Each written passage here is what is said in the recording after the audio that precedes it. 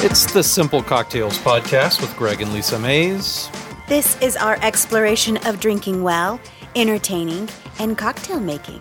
And this is Season 3, Episode 3, What is a Cocktail?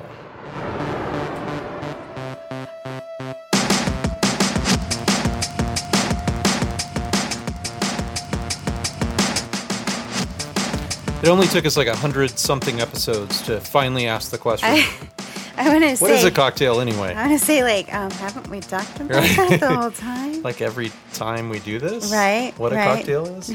Sort of. Okay. And I've talked about pieces of this occasionally. Right.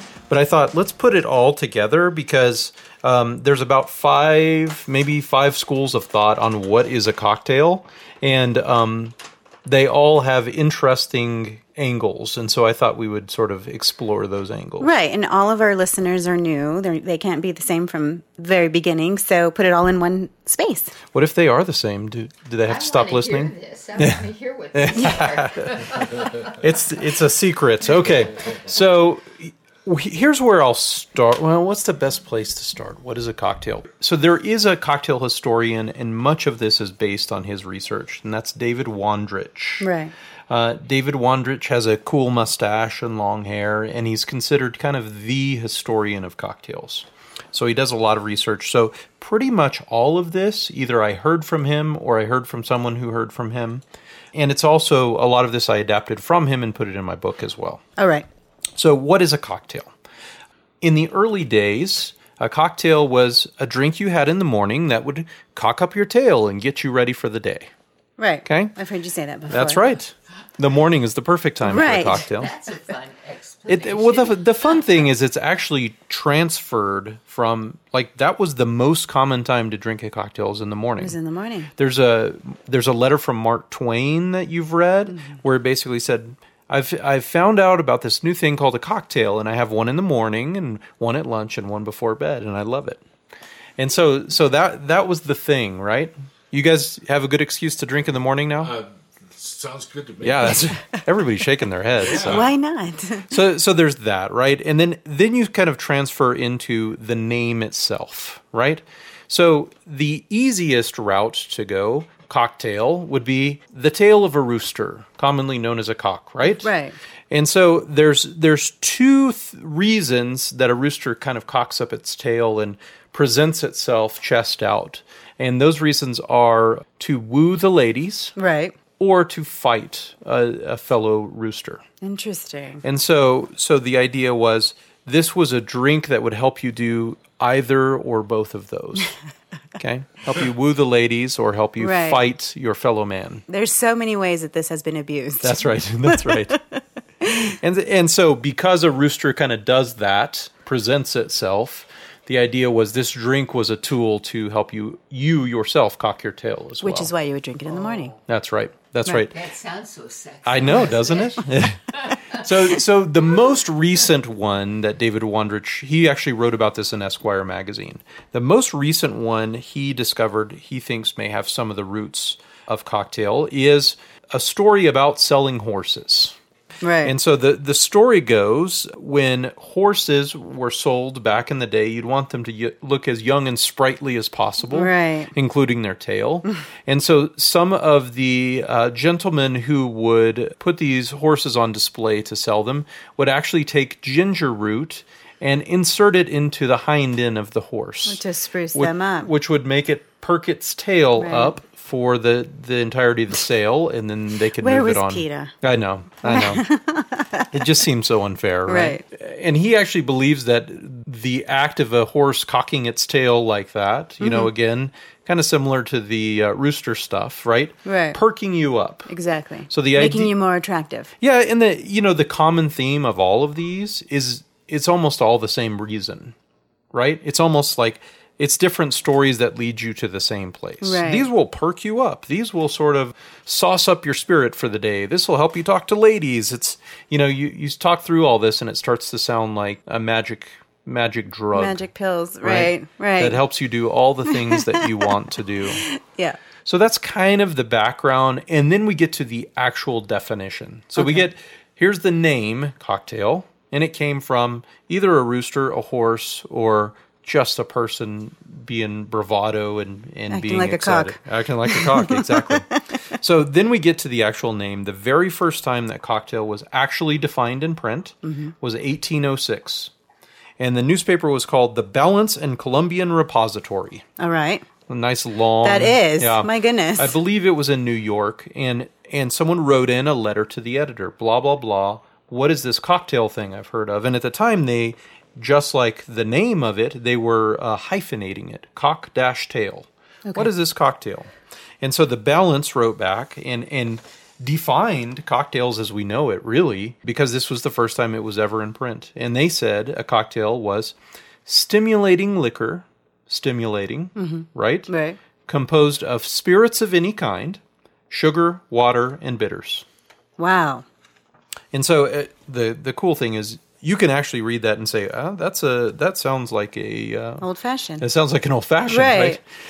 But if you read it really carefully and you start to think about things that are out there, drinks that are made, you start to think, well, that can't define all cocktails. Right. You notice the biggest thing it's missing? Any hints? Here's a hint.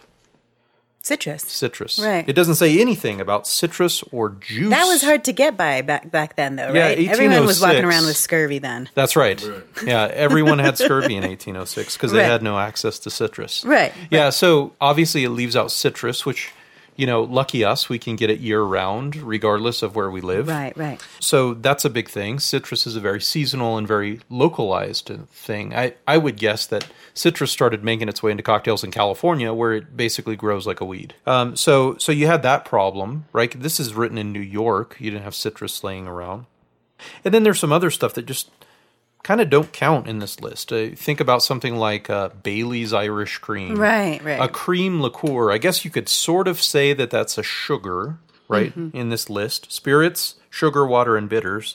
But it's like also a cream. So you get into these kind of new categories of spirits that really don't count. But you can see like the whole basis of everything, where it was started from and how it's evolved. That's right. Into crazy stuff that is sometimes outlandish, but we still love it. That's right. You're exactly right. You can see how this evolved, and you can look at this and say, yeah, that's pretty good. That's actually a cocktail. And the other thing I noticed too, looking at this, is you think about some of the dark ages of cocktails, the 1990s. Yeah.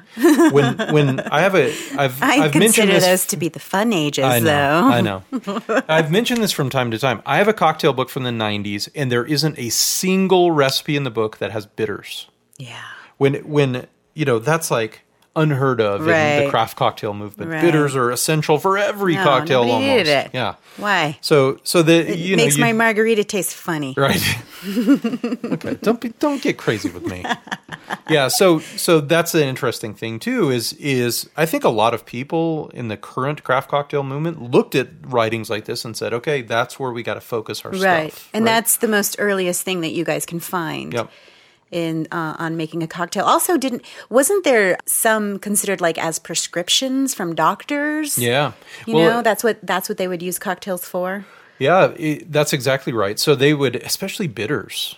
So mixing bitters with alcohol, that's how you would sort of cure your ailments. You know what I mean? That sort of thing. I've seen pictures of really old bitters bottles, and it looks like a snake oil thing. Like, here's all the promises we can make if you just have a few drops of these aromatic bitters. Right. It's got this bark and that bark and, all sorts of things that could cure you. Which, funny thing, gin is a little bit like that as well. It is. Because gin has a lot of... Yeah, it has all these botanicals that help you with this and help you with that. So, yeah, it's funny how... So you look at this definition, you think about drinking culture, and you realize, wow, these are things that are totally disagreed upon today. Right. But back then, it was like, you have a drink in the morning, you'll feel great. That's the way we do coffee now. But you have a drink, have some alcohol before you head out the door. You'll work better. You'll be sharper. Yeah. Right? Mm-hmm. And then just the definition of a cocktail, right? Right. This is a pretty old-timey definition, and it's not necessarily 100% holding water to this day. As you know, Simple Cocktails is sponsored by Sugarlands Distilling. Not only should you visit sugarlandsdistilling.com, but you can also visit their distillery in Gatlinburg, Tennessee. They've had 3 million visitors there in 3 years, and their distillery is the highest rated distillery experience in the U.S. They offer samplings, free tours, and all sorts of fun. For more information, visit sugarlandsdistilling.com. So let's make a drink with this theory here, or this definition of cocktails. What do you say? All right. I'm just sad that it's not 8 in the morning. Next time, maybe we can listen to this at 8 in the morning and then make drinks. Okay. All right. So I'm going to make a drink we've made before. I'm going to make a drink we've made once before, at least once or twice on the podcast. Okay. This is an old-fashioned. Oh. But I decided to give it a little bit of a twist, make it something different, something unique, because I want you to hear how this definition works with modern ingredients. Okay. Okay? So here's the definition again. Spirits of any kind. Okay? Sugar, water, and bitters. All right. Okay, so we're going to apply that. So the spirit of any kind we're going to use is Evan Williams bourbon, one of my faves. The sugar we're going to use is a liqueur. This is Bessamim aromatic liqueur. It tastes like fall. It tastes like cinnamon and clove. And May I smell? Yeah, it's amazing. Okay. And then, so then the question is, where is the water? We have a little bit of water in the glass, but mainly the water is in the ice. Right. So, it's a hot day in New Mexico. Right. So the confusing thing is you hear water and you think, well, why would I want to add water in my cocktail? But if you remember, nowadays that pretty much means ice. Right. Back then, did you have ice in 1806? Not really. So today that means ice, though. And then we're going to use bitters. We're going to change it up again. Instead of using Angostura aromatic bitters, I'm going to use Hella bitters, orange bitters. Okay. So bourbon, we're going to use an aromatic liqueur, and then we're going to use some orange bitters. All right, let's do it. So we're gonna test this out here. Because I'm making 4, I'm making it in a mixing glass so that I can just stir it and pour it. Right. Okay. Is this normally built? Yeah, you normally build an old-fashioned in a glass. Okay. But we had a party last week or the week before, and I made several this way, and I was like, I love making them this way. Because it's so easy. Much easier. Right. So we're going to throw some of this Bessamim. We're going to do about half an ounce. Okay. So that smells really good, by the way. It smells amazing. Here's the way it shakes out. It's 2 ounces of your spirit. Right. It's 2 or 3 shakes of bitters. It's about half an ounce or less, depending on who you are, of your sugar, which usually it's simple syrup, but it's fun to use a liqueur every once in a while. It is, yeah. Because it adds just a small amount of flavor. And then I'm going to stir it in a big cocktail glass, but if you're making it for yourself, just stir it with ice in your own glass.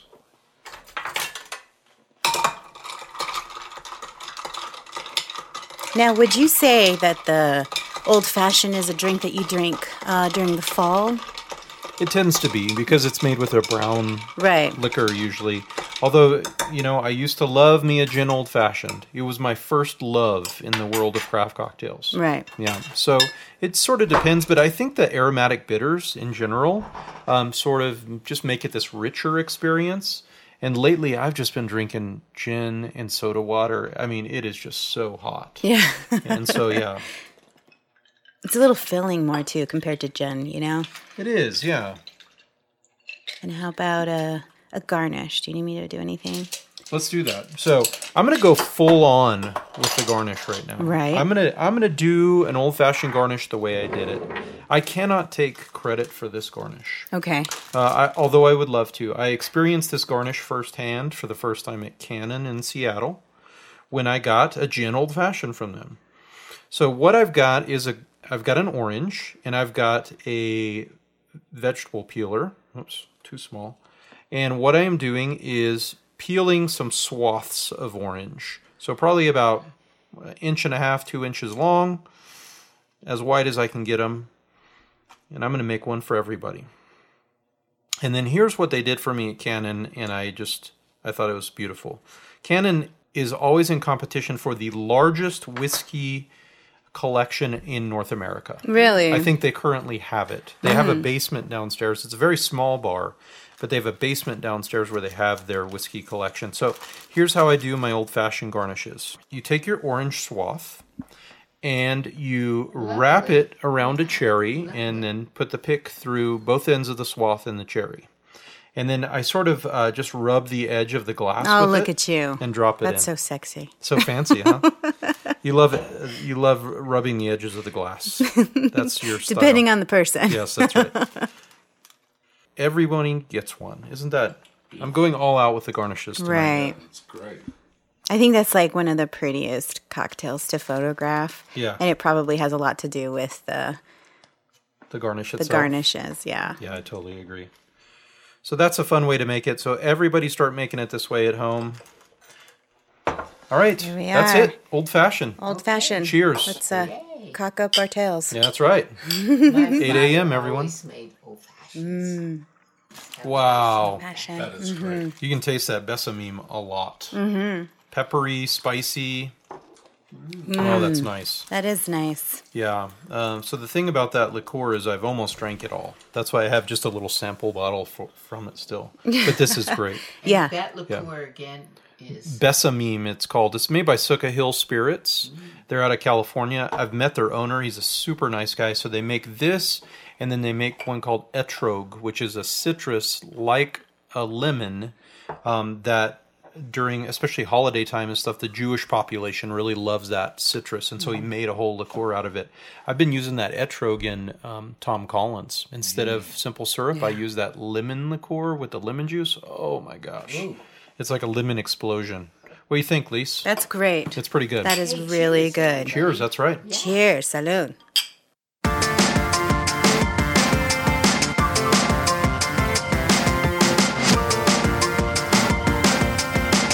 So hopefully you learned something today, right? We talked a little bit about the cocktail, where it got its name, what it actually is, and then we drank what some may say is the most sophisticated cocktail known to man, right? Right. I love the fact of learning just how much machismo is involved with the history of cocktails. Like literally the name has to do with like being macho. Exactly. Yeah. Exactly. Guys ruin everything, right? Yeah. Or we make it better, I don't know. It's a pretty good drink. Yeah. Thanks for listening to the show, guys. I'm Greg Mays. I'm the managing editor of simplecocktails.net. And I'm Lisa Mays. Check us out on Facebook, Twitter, Instagram, and Snapchat. Thanks for tuning in, guys. Yay. Cheers.